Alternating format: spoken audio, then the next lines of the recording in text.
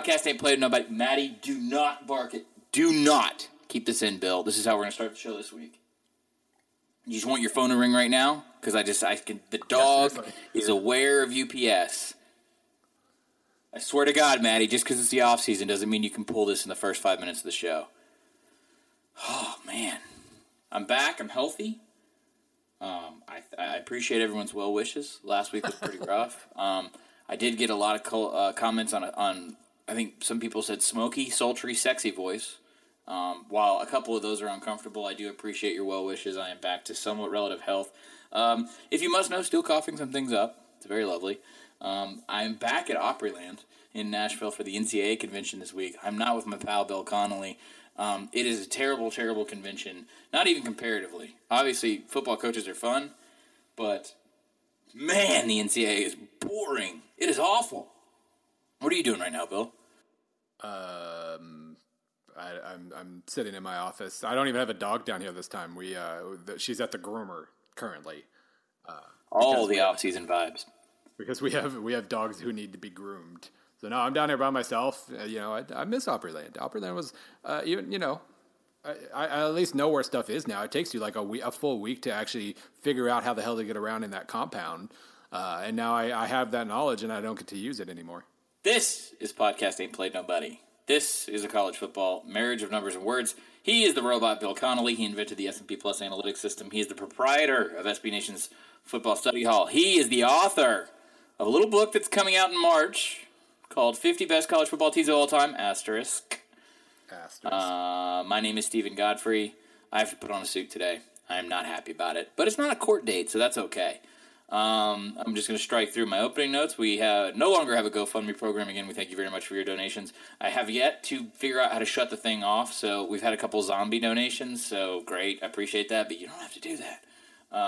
We've asked you for your money to fund Bill's book. We've asked you for your money to help charity.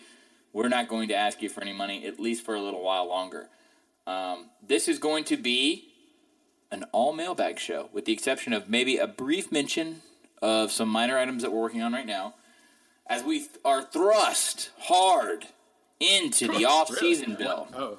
Connotations. I just want to make sure. Didn't know where you're going with that. Okay. Well, I have to earmuff so much for the mom and dad driving crew, the like our carpool quotient of listeners. I figured innuendo is okay.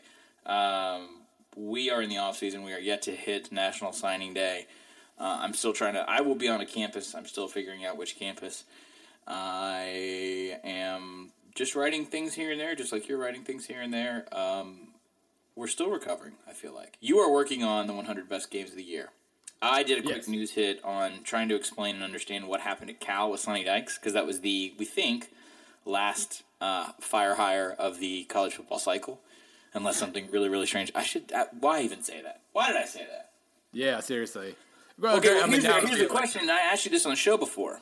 If you have an Art Briles situation somewhere this year in like April, is that a 2016-17 firing or a 2017-18 firing? Well, with Briles, since it was like an interim situation, I would say that probably counted towards this year, since Grove was just a placeholder, a caretaker, as they would say in English soccer. But so, would you say, in the passive sense, fired after the 2016 or 2015 season, or fired before the 2016 season? What do you think? What's in the parlance? I think technically it'd be before the 2016 season, but caretaker exceptions, and just the fact that we can pretend the carousel's over, because regardless one way or the other, it's 95% over. So brief aside before we get into 100 best games.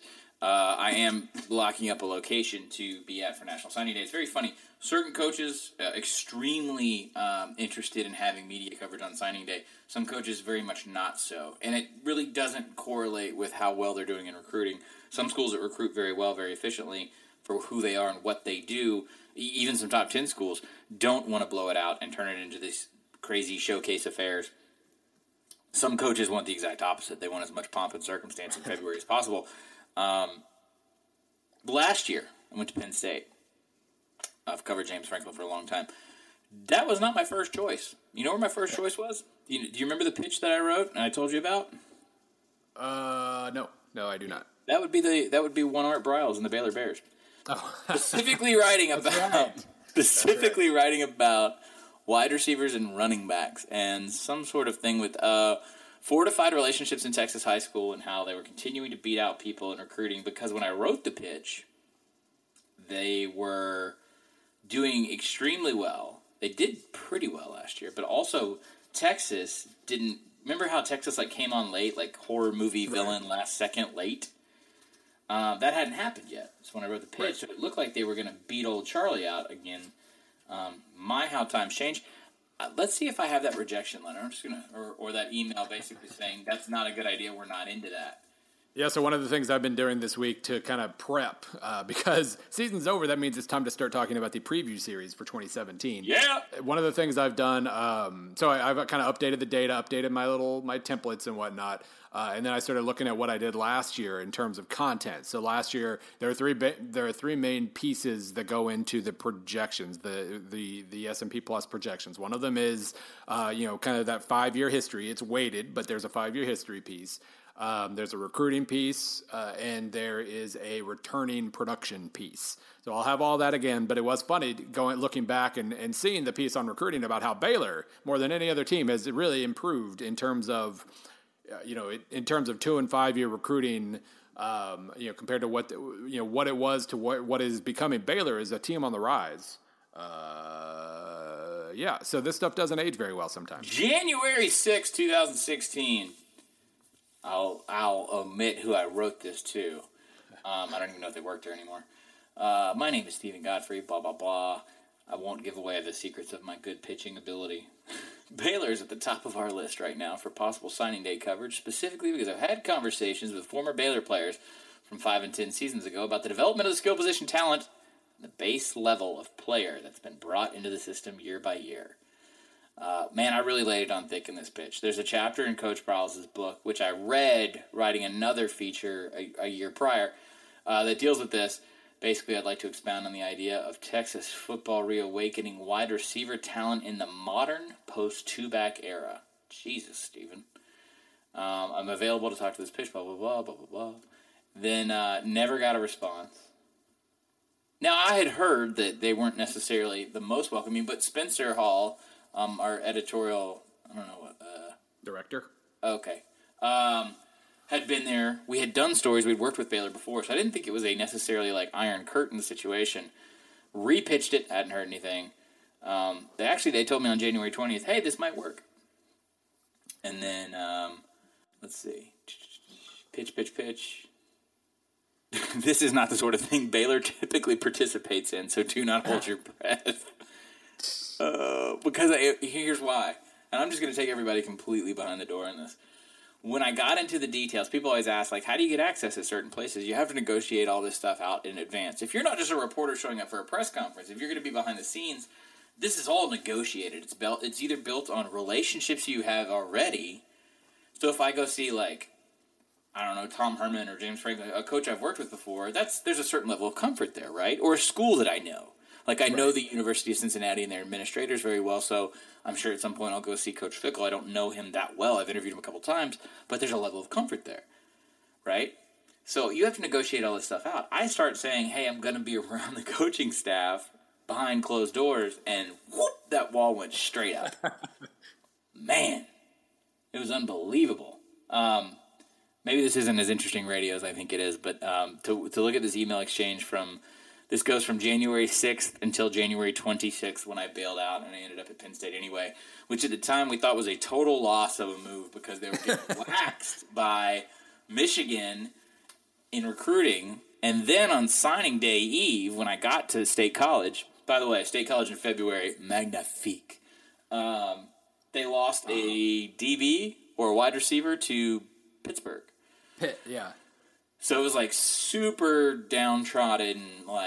And I remember thinking all right, well, I knew Coach Franklin, so we'll just play this out. Oh, well. I remember when the feature went up thinking it didn't even run. I think it ran a couple days later because I took my time writing it, as I do. But it was not fun, not a good time. And now I go back and look at that, and I'm not saying there's some sort of blueprint for them going to the Rose Bowl in there, but You do see him. You see Franklin making some classic, like pull it out of the rear end, kind of like proclamations, and all of his like media mojo stuff. You see it; it actually pays off against what they did this year. So made me look real smart. So if people don't listen to the show, and you see me or if you listen to the show, you see me on Twitter, and I say stuff like I knew all along. You have to play along.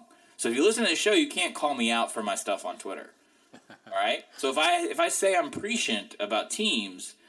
You guys who get the inside scoop here, you can't don't embarrass me is what I'm saying. Be cool, or I'll stop doing the podcast. So I just pulled up that story that you wrote. My Google game is very, very strong, I think. Would you write Godfrey SB Nation? That's what I always do. Let's see. In this case, it was James Franklin Penn State signing day Stephen Godfrey. That's pretty strong search term on there. Appreciate that. So, so this is not something I plan on talking about at all. But this morning we were talking a little bit about Auburn, and in our Slack room, and who Malzahn might end up hiring as OC and everything. And I'll just say this: fit matters so much. Like, obviously, recruiting rankings matter. I use them in my projections. Obviously they matter, and obviously they give you more margin for error. They you have to hit a certain bar to be able to succeed at the highest level of college football. Obviously, yes. But I think Malzahn, to a certain degree, has chased recruiting rankings and chased specific talent to his detriment because it ends up not fitting what he wants to do. And he seems to be in this weird situation right now where his base intentions go against what his current best quarterback, Sean White, can do and what his future potential transfer, whatever starting quarterback Jarrett Stidham can do. Garrett Stidham. Jared. Man,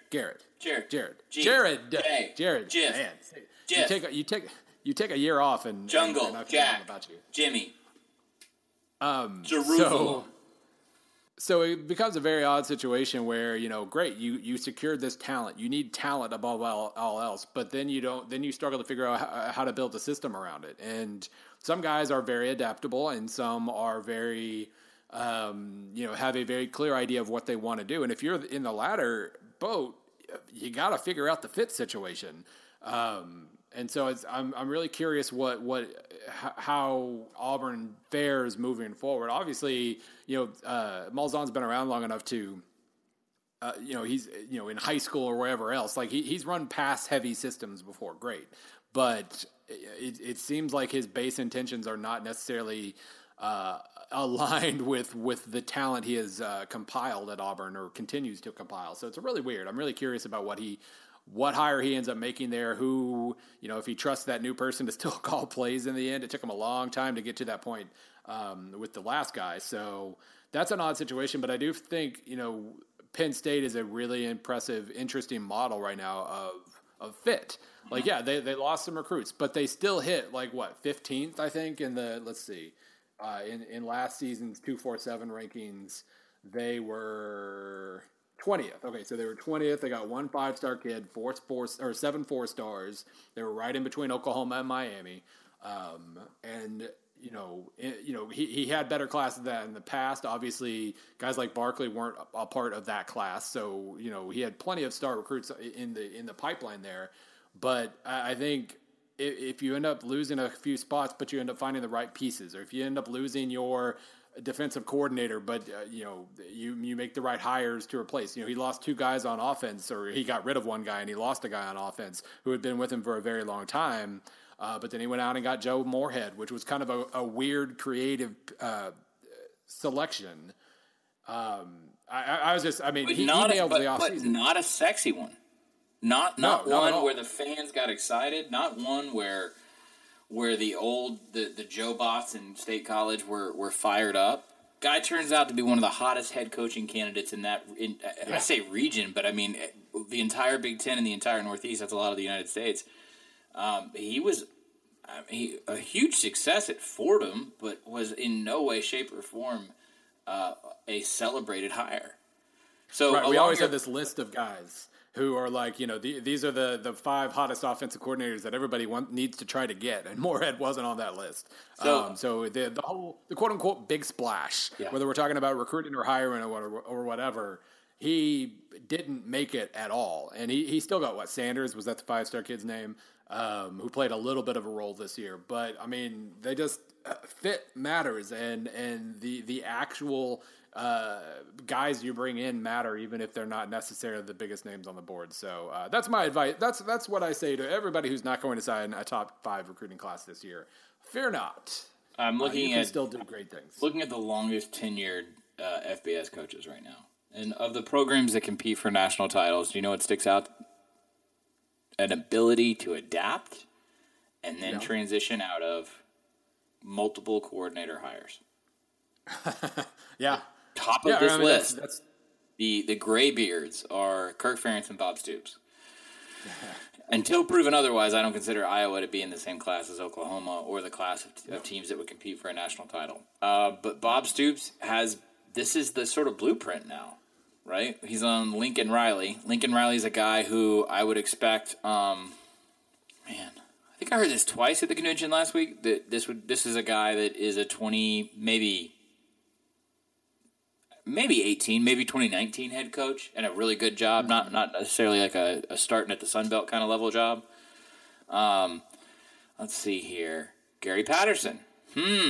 Just lost Doug Meacham, right? Well, we'll see what the solo Sonny Cumbie era yields.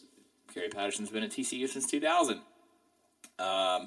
You go on down the list, and there are some weird exceptions here, and some schools I'm not mentioning, obviously, like Rick Stockstill's been at MTSU for a long time, but Pat Fitzgerald at Northwestern, and how they always tout they never lose an assistant. But again, the schools that are up here that are national title contenders, they are able to hire well, survive eras, and not live and die. So how does this relate to Auburn? I think what I look at in Bob Stoops that may work for Gus Malzahn is the ability to bring in a voice that isn't necessarily in line with your own. Because if you're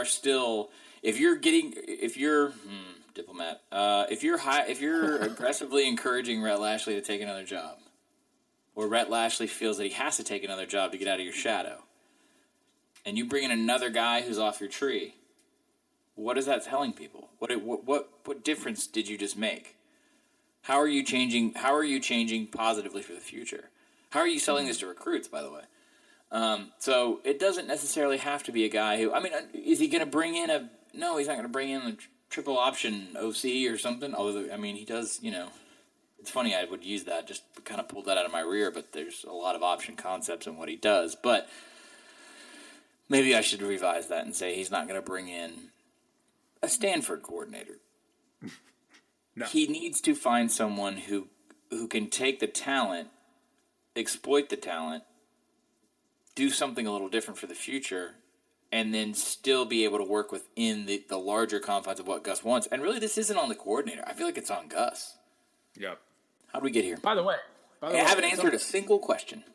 No. By the way, I don't. Let's see. Do I get the code? No, I don't. So at some point, I'm going to put together a list of people on Rick Stockstill's coaching tree, because while he has not.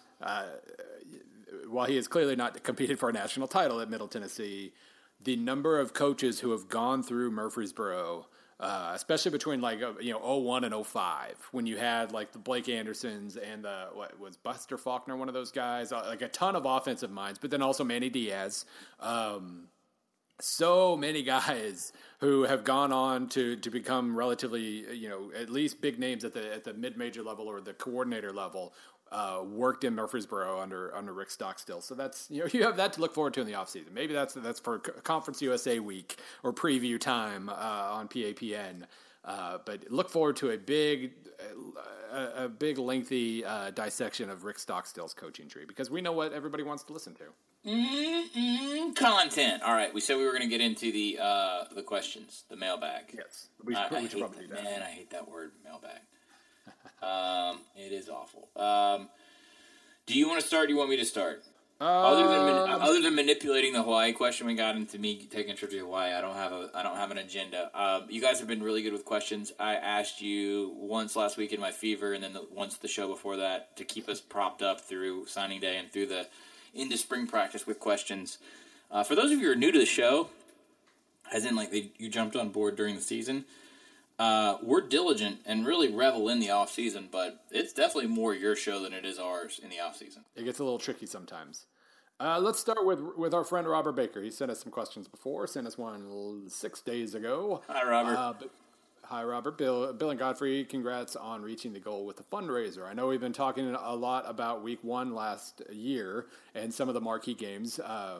Bama, USC, Ole Miss, FSU, Notre Dame, Texas, and how to frame them for what happens over the rest of the season. We can see a great game and have it mean nothing, or a mediocre game that sets the groundwork for our season, but there has to be some credence laid to the fact that Week 1 is always going to be a weird combination of teams that are the perfect combination of healthy, excited, and not quite gelled as a system yet. Mm-hmm. So my question is, what tools can we best use to properly frame Week 1 or Week 2 results in the context of the entire season? Obviously, each game still counts for a team record, so we can't only give half a win, but we should be able to properly say who a team is without needing caveats like neutral site injuries and a new coach.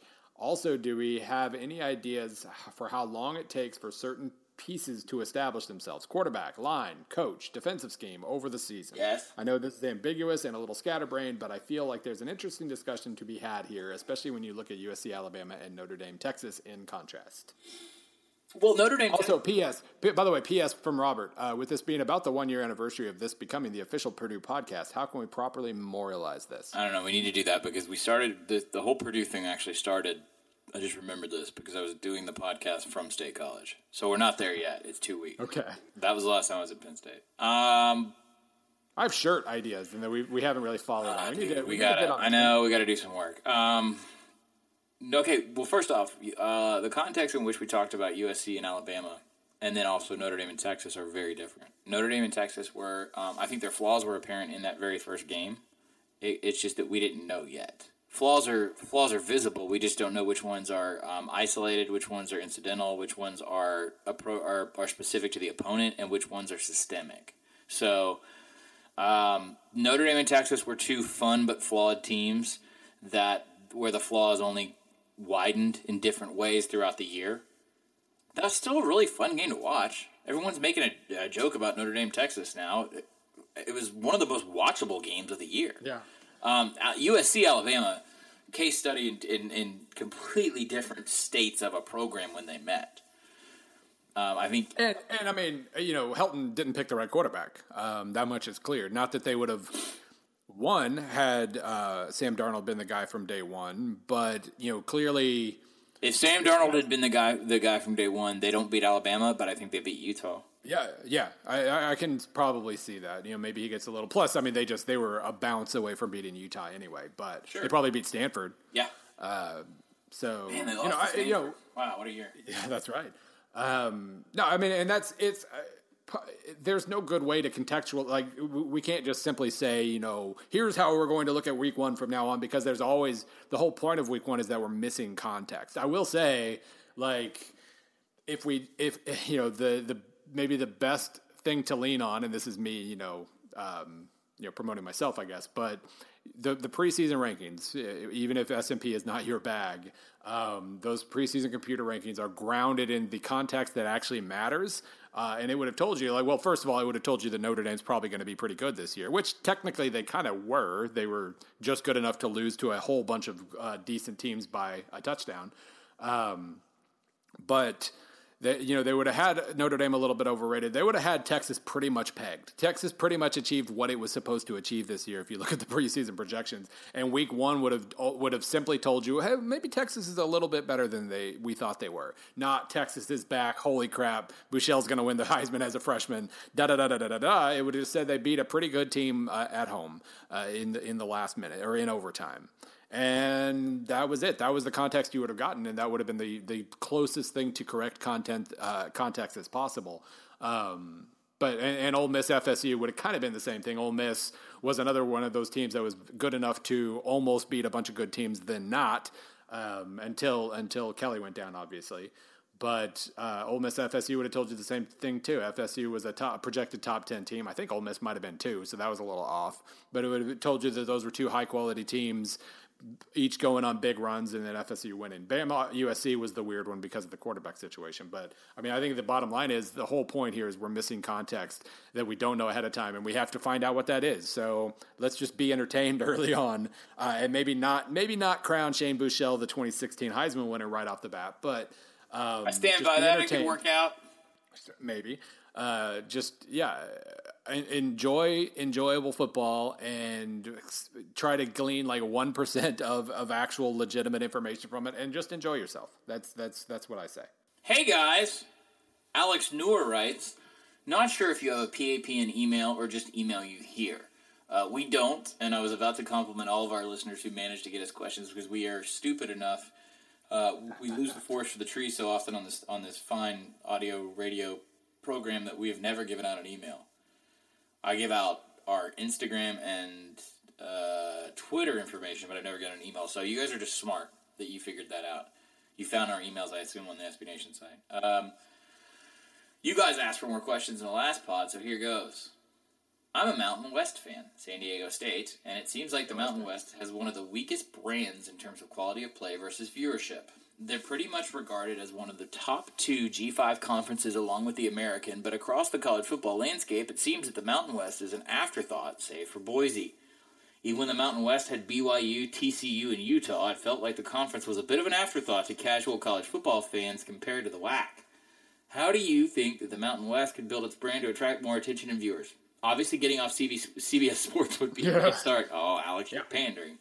I think the Mountain West is in a good position, being one of only 2 FBS conferences in the Mountain Pacific time zone, and should be able to leverage that into more money and exposure. You go first. Yeah. CBS Sports is. I love that it's on TV. Like, I love that I can seek it out. But you aren't getting much out of that relationship right now, so that has to change. Either CBS Sports needs to do a better job of existing and being a legitimate secondary sports network, or they need to find somewhere else to go. Like the TV money, the revenue that you're getting in the Mountain West stinks.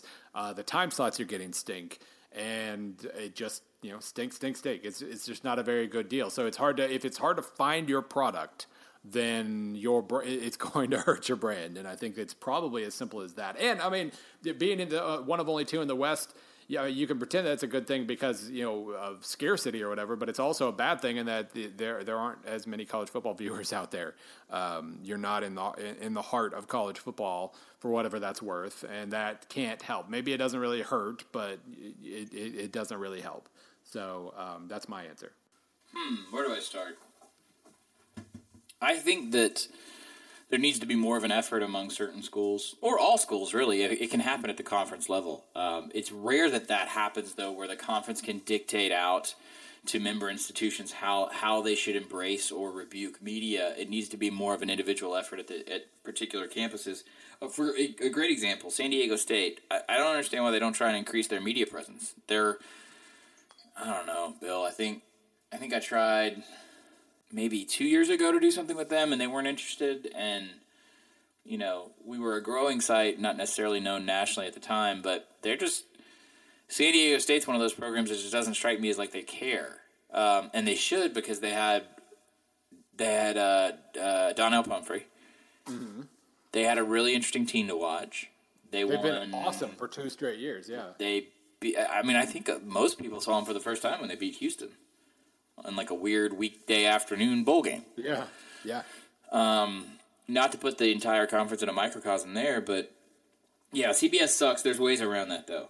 I think that you need to blend a sort of the kitsch aspect of what Maction was and is, or maybe more was than is, and find a way to draw people in a sideshow type of manner, but then also accentuate what you have in terms of talent. Gosh, I'm trying to think. The Wyoming quarterback who's coming back. We just talked about him at work. What's his name? Oh my God! Right? Catch me off guard. See, it makes me feel less stupid. Anyway, it's something like no, I'm not gonna. Josh Allen. Yeah, I think it's Josh Allen. So yeah, Josh Allen. You need to. I think they need to do a better job. This is going to sound lazy and self-serving. Like they should pitch us better in the media. I think you have to close the gap with the geography situation, and that most of the national media. I mean, the Pac-12 fights this all the time. Most of the national media is east of the Mississippi. That's a problem. I think that CBS sucks terribly. They're really bad with digital interface, as we've talked about ad nauseum. But it's up to the schools themselves to maybe not necessarily think of themselves as the Mountain West and just start doing what Boise did. So Boise built its identity long before it was a member of the Mountain West. I mean, I think Blue Turf came when they were... Was Blue Turf? Early. Blue Turf was pre-D1, wasn't it? Yeah. No. Wasn't it? No, I'm almost positive it was pre-D1, yeah. Okay. It's funny, but you look at the blueprint of the schools that left. BYU, TCU, and Utah. Utah, not as much. Utah was more of an academic side, and it was a strategy pick in terms of television market and a couple other things for the Pac-12. But TCU were and are fantastic self-promoters. Chris Del Conte, that AD, is crazy about getting out there and being the alternative in Texas for a lot of people and touting how great Fort Worth is. We need to find those stories. One school that I would think of off the top of my head is Colorado State. Yeah. They're not that far from Denver. I think it's like 100 miles. They have an ex-SEC quarterback and OC in Mike Bobo, who people down here I think would still read about, especially in the state of Georgia. My God. He's going to be up for another job, kind of much in the same way McElwain is in, a couple of years, I think. This isn't a good answer, Alex, but I completely agree in that they do have an exposure issue. It's going to be up to the schools themselves to decide that they want to do that and not have that typical that stereotypical West Coast laissez-faire thing. If they want to buck that trend, it's going to be up to them. Yeah, Boise State is kind of the best and worst thing going here because on one hand they're obviously the marquee program, but at the same time, they kind of bent over backwards to keep Boise State a little bit. I don't remember specifically what the TV arrangement is there, but they're allowed to kind of make some of their own TV money and whatnot. That is not good for the health of a conference. It's kind of, whole versus some of the parts and all that. Obviously letting Boise control things doesn't help anybody but Boise, but it is what it is. You have to, like you're saying, you have to figure out how to become Boise, how to promote yourself and sell yourself and all that. And I mean, the other thing here too is obviously that Fresno State has bombed. You've got Air Force doing pretty consistently well after kind of bottoming out a few years ago. San Diego State is peaking, and there's no excuse for them not to be selling that more. But a lot of programs, Fresno State, San Jose State, Utah State just kind of plummeted this year. A lot of the bottom third of the Mountain West is as bad as any conference in FBS. And that doesn't help because, I mean, obviously you need depth to kind of – that's one of the things the AAC is doing better. They also don't have just a wonderful situation with TV money and all that, but they at least have a deeper roster of interesting teams at the moment. And you can't do anything about not being east of the Mississippi. I guess you can start trying to pick some fights with teams east of the Mississippi, and maybe that'll help in its own way. But I do think that CBS is a huge problem here. Joking aside, they need to find a way to. You're not going to generate much more revenue off of whatever you've got. Okay, so Mountain West is one of those that spreads its content as far as they can. I would start looking at taking some of those. So you have first and third party rights. If schools have rights to their own games, make them free. Just distribute it. Just distribute them online to anyone on some. Go on Facebook Live. Go on Twitter. Go on YouTube. It doesn't matter. Everyone has a live option right now. Put the games out there. Do something unique and dynamic. Did we ever see, by the way, like how those games on Twitter did? I know. No, they're kind of hiding the metrics because I think there's. There's a lot of stuff at play there. I guess I want to unpack all that. They're trying to figure out, and SB Nation's a part of this because full disclosure, SB Nation was partnered to do some of the Thursday night NFL games this year. If you remember that, Bill, you and I were watching college football. Yeah, no, I have no recollection. they're trying to figure out what kind of revenue can potentially be generated there. So in a lot of cases, they're either not sharing the metrics, or they're not creating the metrics, or they don't trust the metrics. I'm trying to work on a story right now with ESPN about this exact thing. And it's funny how cagey everyone is about talking. Hey, we streamed this many people, because they're, the Nielsen ratings have been around for a very long time, and they're tweaked and they're manipulated in a certain way. And it's because millions of dollars are at stake. And streaming is such a wide open kind of democratic thing right now. People don't know how to. I think people don't trust the numbers on either side in terms of in the advertising world. So that's why you're not seeing a lot of people tout their streaming at the moment. That could change in the offseason. I think it will change. I'm looking at this roster of teams. You have a Service Academy and Air Force. You have a team in San Diego State that's been dynamic and fun. You have, all joking aside, Wyoming and Colorado State. I know, obviously, I flog like Wyoming as a fan. You have Boise, which is the establishment. You have Hawaii. I'm going to do that question next, just as a nice transition. Hell yes. Jay Norvell at Nevada. Get out there and tell that story. Get out there yourselves and tell the story. Yeah, Nevada's the other team I should have mentioned as bottoming out. They were terrible this year. UNLV hired Bishop Gorman's coach, and I just haven't, just get out. You have to be proactive. You have to lure people out there. I think they're about to be pretty good, by the way. UNLV? Yeah.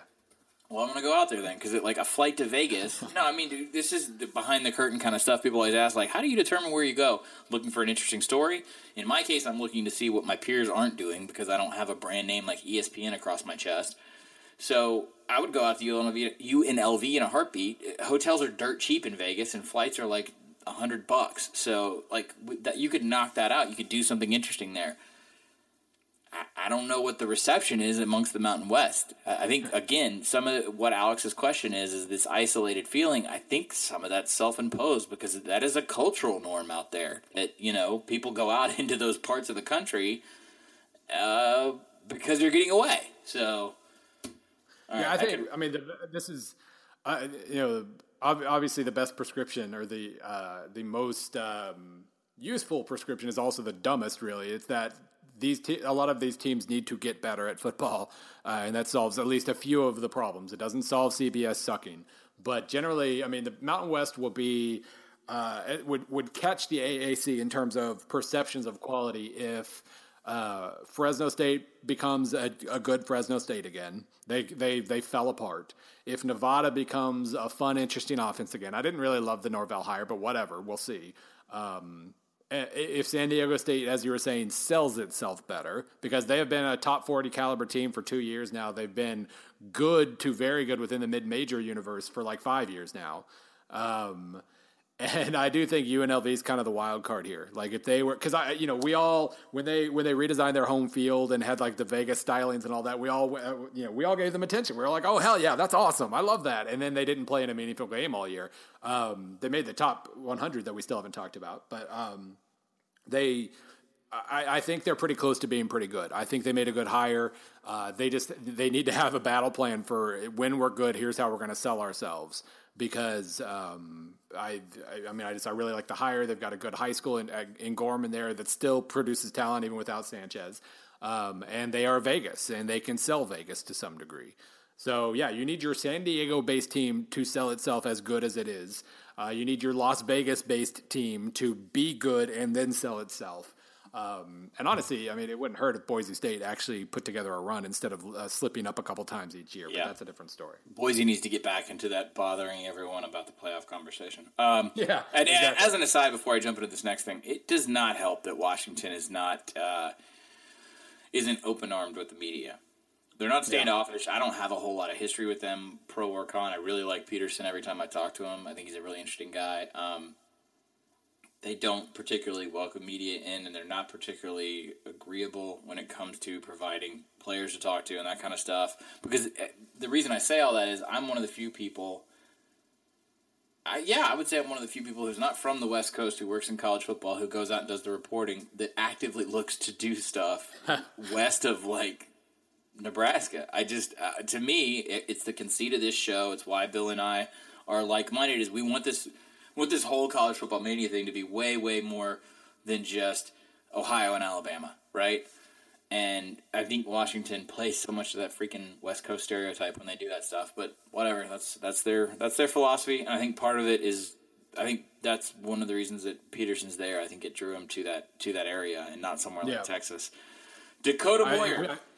Well, hold on. Yeah, I mean, we've both attempted to do Washington things. I'm trying to remember if I've even ever gotten a response for when I contacted. It's been a while since I've tried. I don't know. I feel like now if I go in, it's kind of, it would feel rote. It's bandwagony now, yeah. Yeah. But anyway, Dakota Moyer, Bill and Steven first. Love everything about this question. Now first, I have to say that it's a little long because I have to read it all.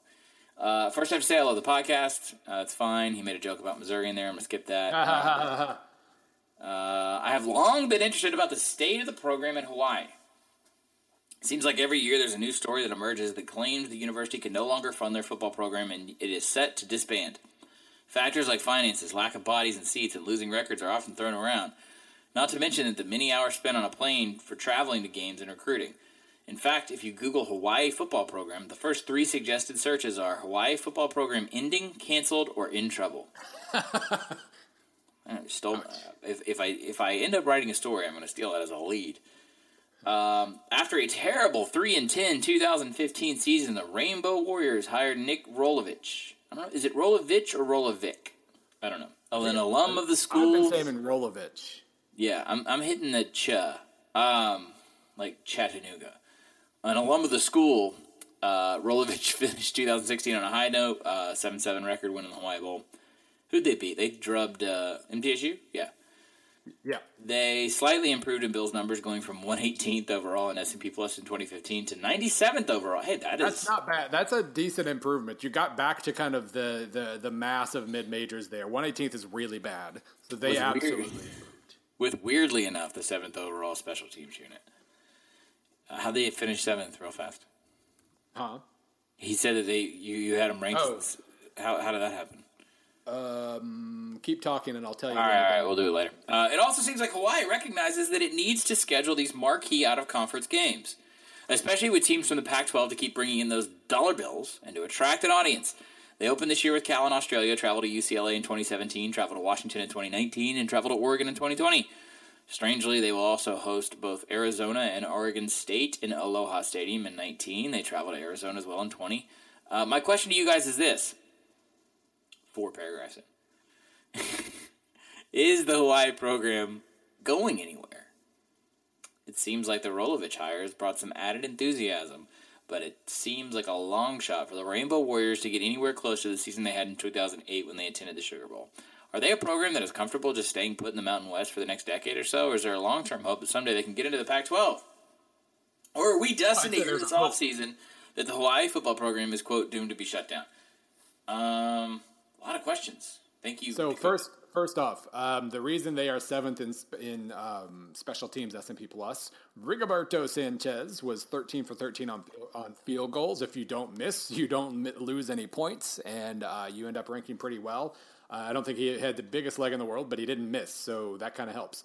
Also, they were very good at punting, so they had the field position game down, and they didn't really have any weaknesses. They were in the 50s and 60s and 70s and the other stuff. So basically, not being bad at anything and not missing kicks is how you end up 7th in special teams. Last question. First, are we destined to hear this offseason the Hawaii football program? No, I don't think so. It will happen again probably in a year or two. They do need to make something happen with revenue. And that has more to do with generating revenue as an overall athletics program and their relationship with the state of Hawaii. So it's not something necessarily tied to wins and losses. He asks, are they comfortable staying put in the Mountain West? I think they're very happy and lucky to be in the Mountain West, but also they have big aspirations one day of being the Pacific Bridge for the Pac-12. I don't even think that's necessarily insider talk. I think that's pretty obvious. What Larry Scott's attempting to do with the Rice and Stanford going back to Australia, with the interest the Pac-12 has in China as a market, more for basketball, and then their further exploration of the Pacific Rim is going to be something that can only benefit Hawaii for obvious geographic reasons. Now, as state economies go, and as academics go, Hawaii can't just waltz right into the Pac-12 and be a shoulder-to-shoulder peer. By state of economics, I mean just, again, all the logistics that we talk about, travel and time, and things are more expensive there and harder to get there, all that stuff. You know, we say this, I don't want to be a broken record, but we always talk about realignment in a vacuum of football, but you have to send in your women's volleyball team somewhere. And it's going to be really hard to send them to Oregon State on a Tuesday, and then to Arizona the following week. Now, is it any harder to do that than it is to send them to Nevada and Colorado State? No, not necessarily. It's just rather the issue there is whether or not the Pac-12 wants to return that favor. If they feel like that's a headache, the Pac-12 is a very large part of the country in that it's a long, long way from Washington State to Tempe, and there are a lot of different and unique concerns along the way. I feel like I'm being too diplomatic at this point, but like Hawaii's got to bring a lot to the table. I don't know how much Hawaii can bring to the table. I feel like this: if Hawaii ever ends up in the Pac-12, it would be a giant old Larry Scott thumbprint. And what I mean by thumbprint is that it will be the bridge school for big economic opportunities in Asia, and not necessarily a school that you would take because it's a natural cultural fit. And I don't mean to imply anything sinister there, because that's exactly the same methodology that the Big Ten used to expand television markets. Maryland didn't make sense. Rutgers didn't make sense. They made sense in a television way. And that was it. And that's fine. You can do what you want. Bill, as I said this, guess what just happened? As we're recording this, guess what happened? Breaking news. You didn't think there'd be breaking news in January, did you? It must be schedules. It's schedules. The Pac-12, this is like the Pac-12 episode. The Pac-12 released their schedule. I'm going to run down really, really fast and see if there's anything interesting just in terms of our listenership. Ooh, wow. Defending conference champion Washington opens on a Friday night at Rutgers. Hell yeah. We already knew about that one. Yeah, we already knew that one. So really we're just looking. Actually, most of these non-conferences we've already talked about. Hey, Houston at Arizona, that's going to be fun and pointy. Stanford USC is an early game again this year. They really try and hang their hat on that one, huh? I guess. Yeah, they're trying. It kind of hurt them. Kind of making that a thing, basically. Let's see as we get there. Anything that jumps out? Yeah, here's one that jumps out. So I wrote the story about Cal this week in Sunny Dykes. I don't want to jump into all of it. Just please go click it so stories like that can. I'm being honest. When I write stories like that are super minutia laden in the weeds on how a coaching thing breaks down, if you like that stuff, reinforce it by clicking on it and sharing it and doing all the fun social media things. Because otherwise, it's just going to be hot takery. Not that that's what SB Nation does, but that's what the internet demands. So, one of the things that Sonny Dykes was mad about at Cal was their super wonky Friday night scheduling thing that can sometimes like hit you where you have a short week going into a Friday night game against a team that's coming off of a bye. Yeah. And apparently that's going to happen again this year because I see one. Washington State and USC are playing on a Friday night. Washington State and Cal are playing on a Friday night. We should ask our managing editor, Brian Floyd, how he feels about all this. Friday night again, Washington and Stanford. I don't know how we should feel about this, Bill. We really chastised the Big Ten for embracing this idea. Friday, November 24th. Oh, wait, that's Black Friday. That doesn't matter. There's two games there. There's UCLA at Utah, Friday, November 3rd. They're taking good inventory and putting it on Friday night. I think that's for ESPN's benefit because I think that's a direct tie to the ESPN portion of their agreement. But how do we – I don't like this. Well, this is what ambition looks like when you are kind of screwed by geography in the college football landscape, and when your fans have long resented how their teams or their star players get kind of overlooked for major awards and East Coast bias and all this stuff, then you either just try to complain about it really loud and guilt everybody into watching your product, or you try to figure out when people will watch your product. I guess. And so this is what you do, and it's not. That doesn't make it good, but I think that's at least the rationale behind it. Right. So it is like I think there's certainly a case to be made for putting lesser games what was it? Stanford USC is on a Saturday. That's a Saturday. That's a Saturday. Okay. But you got USC, Washington State. You got a couple. I'll put it this way: Stanford going on the road on a Thursday night to Oregon State makes sense. I don't know if I'd take UCLA and Utah and put that on a Friday. I don't think I'd put Washington and Stanford on a Friday for sure.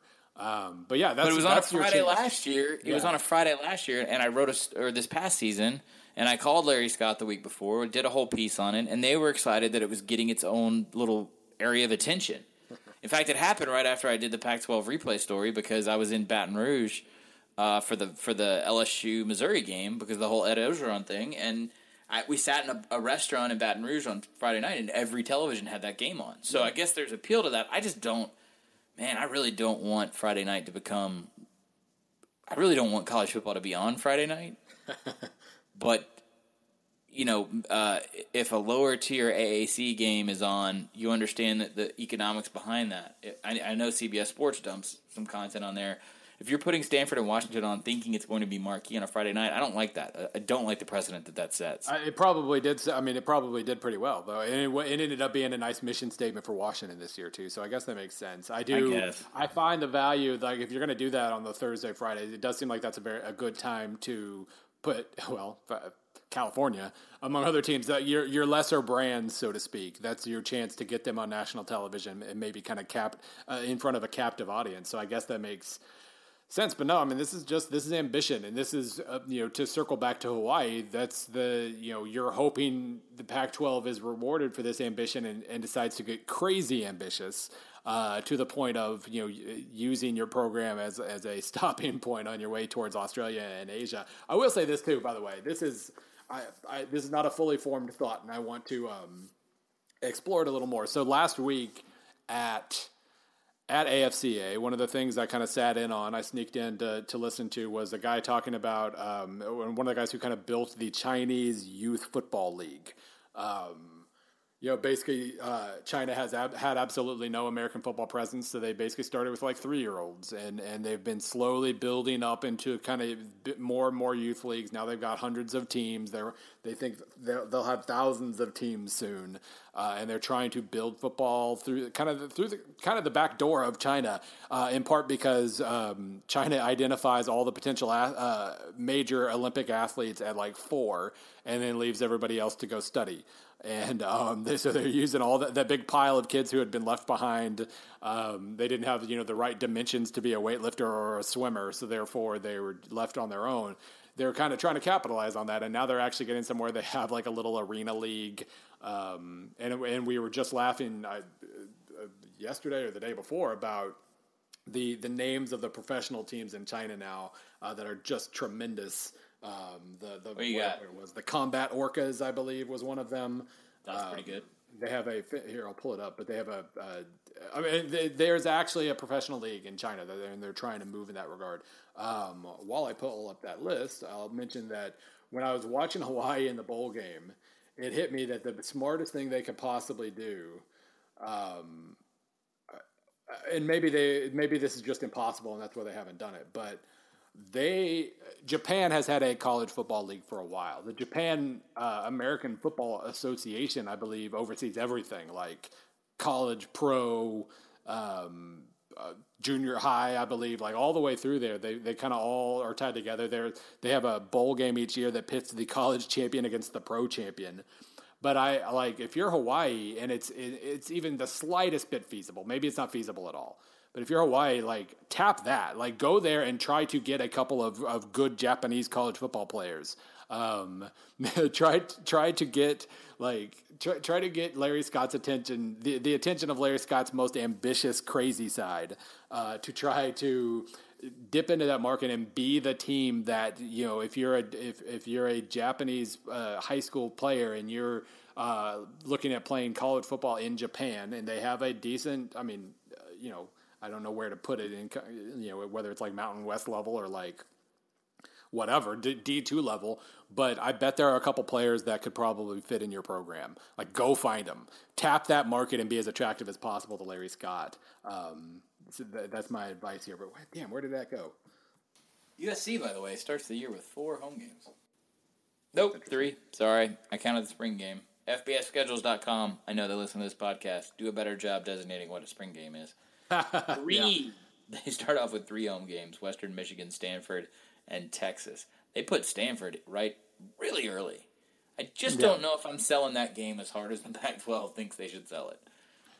American Football League of China, AFLC, the Beijing Iron Brothers. Like it. The Chengdu Panda Man which has an angry panda as a mascot. It's beautiful. The Chongqing Dockers, which I enjoy, but is probably not the kind of Dockers I'm thinking of. The Shanghai Fudon Dragoons. The Canton Apaches, which we'll skip right over. Canton Tigers. The Hefei Crocodiles. The Shanghai Titans. The Shanghai Nighthawks. Shanghai has 3 teams. Four teams. The Shanghai Warriors. Well, that makes sense because they're in... That's a highly Americanized part of the country. And Shanghai has approximately 400 million people. The best of all of them, the Hong Kong Combat Orcas. Yeah, your first one was the best one. The Hong Kong Cobras, the Hong Kong Warhawks, and the Chongqing Centaurs. So that's just skipping right over the Apaches. That is a lovely list of 13 out of 14 teams. Lovely nicknames, lovely mascots, lovely. They're doing all the things right now. We'll actually see if they can actually produce football. Something tells me the protest for Native American representation will fall on deaf ears over there. Oregon schedule. Tricky. Secret tricky. On the surface seems manageable. By the way, I know you haven't done the preview yet, but let's just say hypothetically in a world of 6-6 for Oregon. Because Taggart usually kind of eats it his first year. You start off with Southern Utah. You go to Nebraska. No, Nebraska comes to you. Then you go to Wyoming. Tricky, right? At ASU, Cal at home, Wazoo at home, at Stanford. You close out at UCLA, Utah at home, at Washington, Arizona at home, Civil War. I think I see 5 for sure. Man, I kind of see 2 for sure wins, 2 for sure losses, and 8 games that will be decided by whether they're like a top 40 team or a top 60 team. Yeah, I'm going to go back and say I see 4 for sure.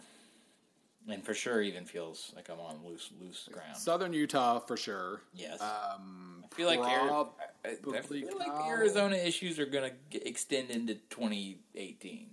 Okay. 17. So let's give them a W there on the back end. I feel like they will beat Oregon State. Oregon State should be quite a bit better next year, but you would assume at home. So 3 or 4 pretty solid wins. And then probably against Cal, first year head coach, probably. Yeah. So there's the 4 I was thinking of. And then Wyoming, I mean, it's in Laramie. Yep. Yeah, I mean, Nebraska, Wyoming, at Arizona State, at UCLA, Washington State at home, Utah at home. All of those are winnable and losable. So, yeah. Going to figure out what his floor and his ceiling is real fast. Pretty high and pretty low. Or pretty low and pretty Colorado high. loses a bunch. I know that. It's going to be interesting to see. Is everyone just going to forget? Is it just going to be a thing that it was such a 2016 thing, Maybe they taper off dramatically to the point where, how people talked about like USF and Kansas and you would just instantly think of 2007. Maybe that's Colorado football. Maybe they recede for another 8 years. Sorry, if anyone's listening. Ouch. Bill, let's do one more question and get out of here because I got to go to the NCAA convention floor. Yeah, I'm helping you stall, and you're welcome for that. J. Mark Carlton, off-season PAPN. We didn't quite get to all these, but we have plenty of time to get to the ones we didn't get to. Bill and Steven, love the podcast. You significantly improve my commute with every podcast release, and I appreciate you very much. I very much appreciate you for it all. I try. So much so that during the depressing descent into the valley of no football that is the off season, I re-download and listen to reruns of the show. I highly recommend it. I highly recommend it, and pairing with episodes of other podcasts from the same week enhances the football memory. The memories football weeks past. Shutdown Fullcast is great for reveling in the schadenfreude of whatever went wrong for some that week. I don't recommend doing that at all, but I understand, like, if you have a commute, you have a commute, and, until you find other podcasts, then, go for it. But I'll give you the other podcast to listen to. I mean, I appreciate that dedication. It's a little scary, though, I'm not going to lie. On to my question. I love the observational assertion that the 3 ways to be successful are to recruit talent, develop talent, and deploy talent. You're spot on. Thank you. My question arises from the application of this to the coaching ranks.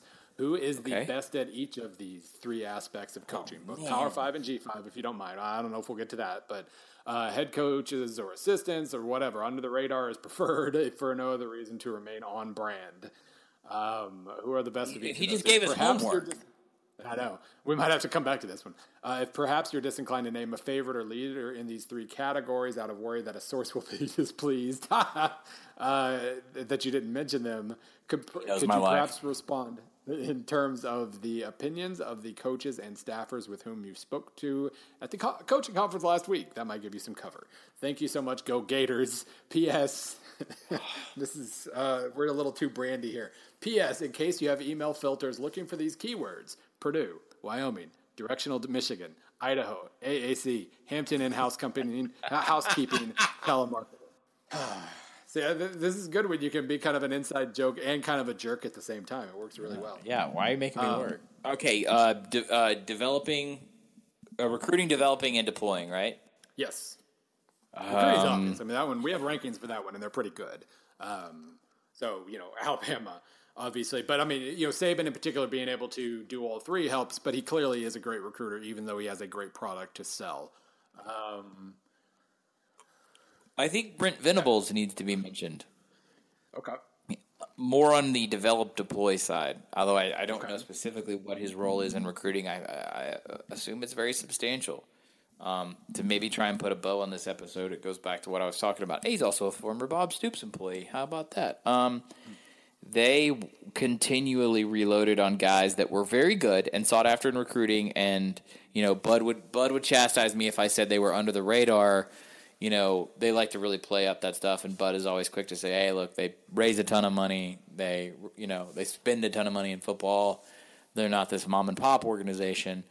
But I think what Venables has done in creating virtually no drop-off as they continue to produce NFL talent on a consistent basis now is pretty impressive, pretty amazing.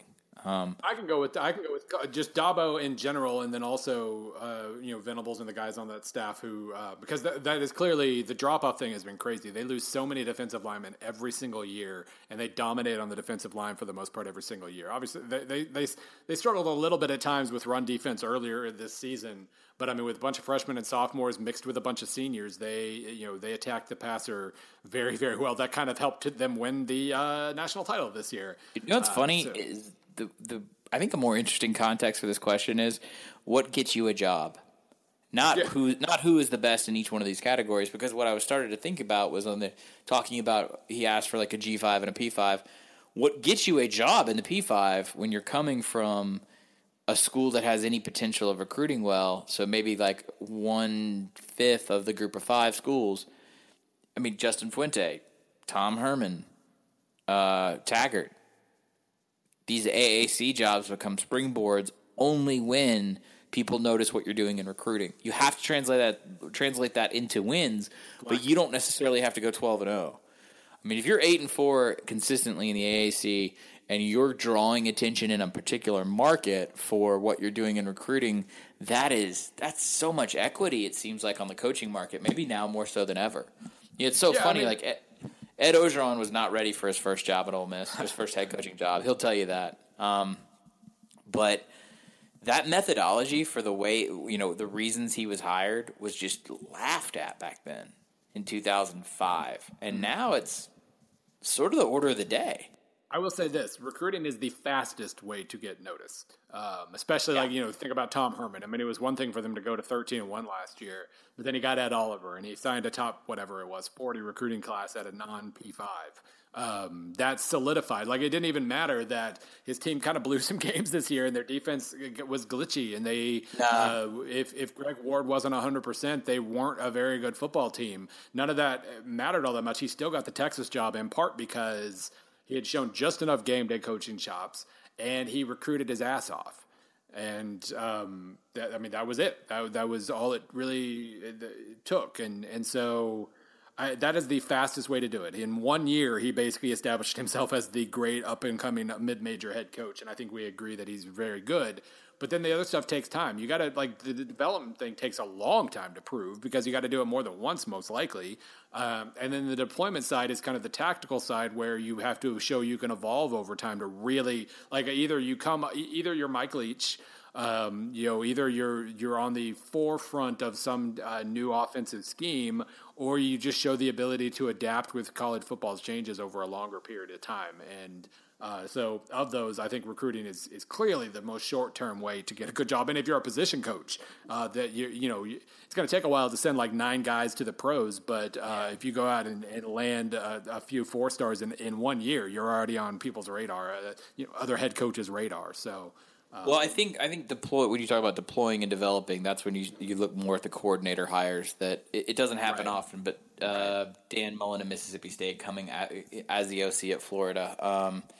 Gosh, I'm trying to think of more off the top of my head. I mean, that's a good point, though. Like the deployment side, especially, you kind of have to be a coordinator to prove yourself. And as a position coach, you can prove yourself as a recruiter very quickly. Yeah, I think you look at key coordinator positions at certain kinds of programs and certain institutions, like Mike Stanford getting the Western Kentucky job based not off of obviously what he did last year at Notre Dame, but it's a high profile situation in which you're looked at, and then if you have really any kind of success, you're going to get noticed more so than anywhere else. So it changes as you go up the ladder.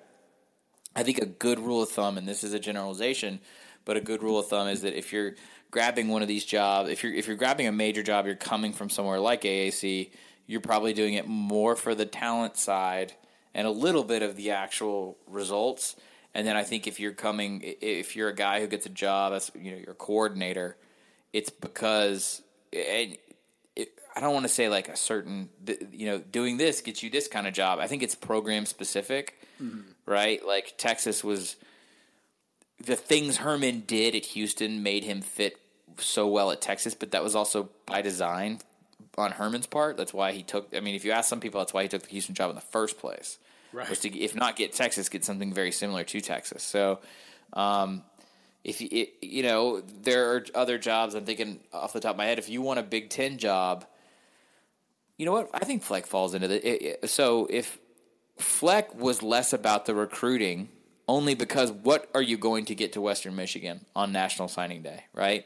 So before Row the Boat became a cultural meme and all that stuff, was anyone talking about Western Michigan on signing day? No. I mean, I was in there because he was he was drastically out recruiting everybody else in the MAC, but that's still just the MAC. But that was at a certain point when he started out. Right out of the gates. Right out of the. I mean, he went 1-11 and then signed like a top 50 class. Like he really he hit it pretty hard. And I think. But what I'm saying that there's a difference between the ceiling of talent you're going to bring into Western Michigan, the attention you're going to get for. You're going to get attention in coaching circles for it.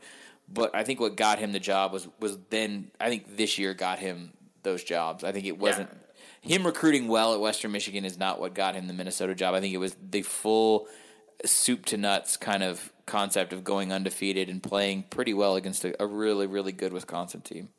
Yeah, I mean, it took him 4 years to, even as a recruiter from the beginning, it did take him 4 years to get a head coaching job. So there's something to be said for that. All right, Bill, we're gonna go. Yep. I have to go to another convention. Another one. To go make lunch. Ooh, I'm gonna do that too. And pick up the dog from the groomer. We'll be back next week, either Wednesday or Thursday. No one tweeted me about a preference at all. At all. You can find us on Instagram at SBN_Bill C. You can find me on the Twitters and the Instagrams at 38Godfrey. I'll be better about my Instagram, I promise. Maybe not. I'm still looking for a reason for a way to use Instagram other than posting food pictures when I travel. Bill is going to come back next week with a big old feature, the top 100 games of the 2016 college football season. That's probably going to take up our entire show next week as we break those down. And that'll also be a good start for me to figure out, since I didn't see about 80% of the games that were played last year. I can start watching them on YouTube. Bill, you want to come back next week? Absolutely. I can't wait to talk about that New Mexico State, Louisiana Lafayette game. Hell yeah!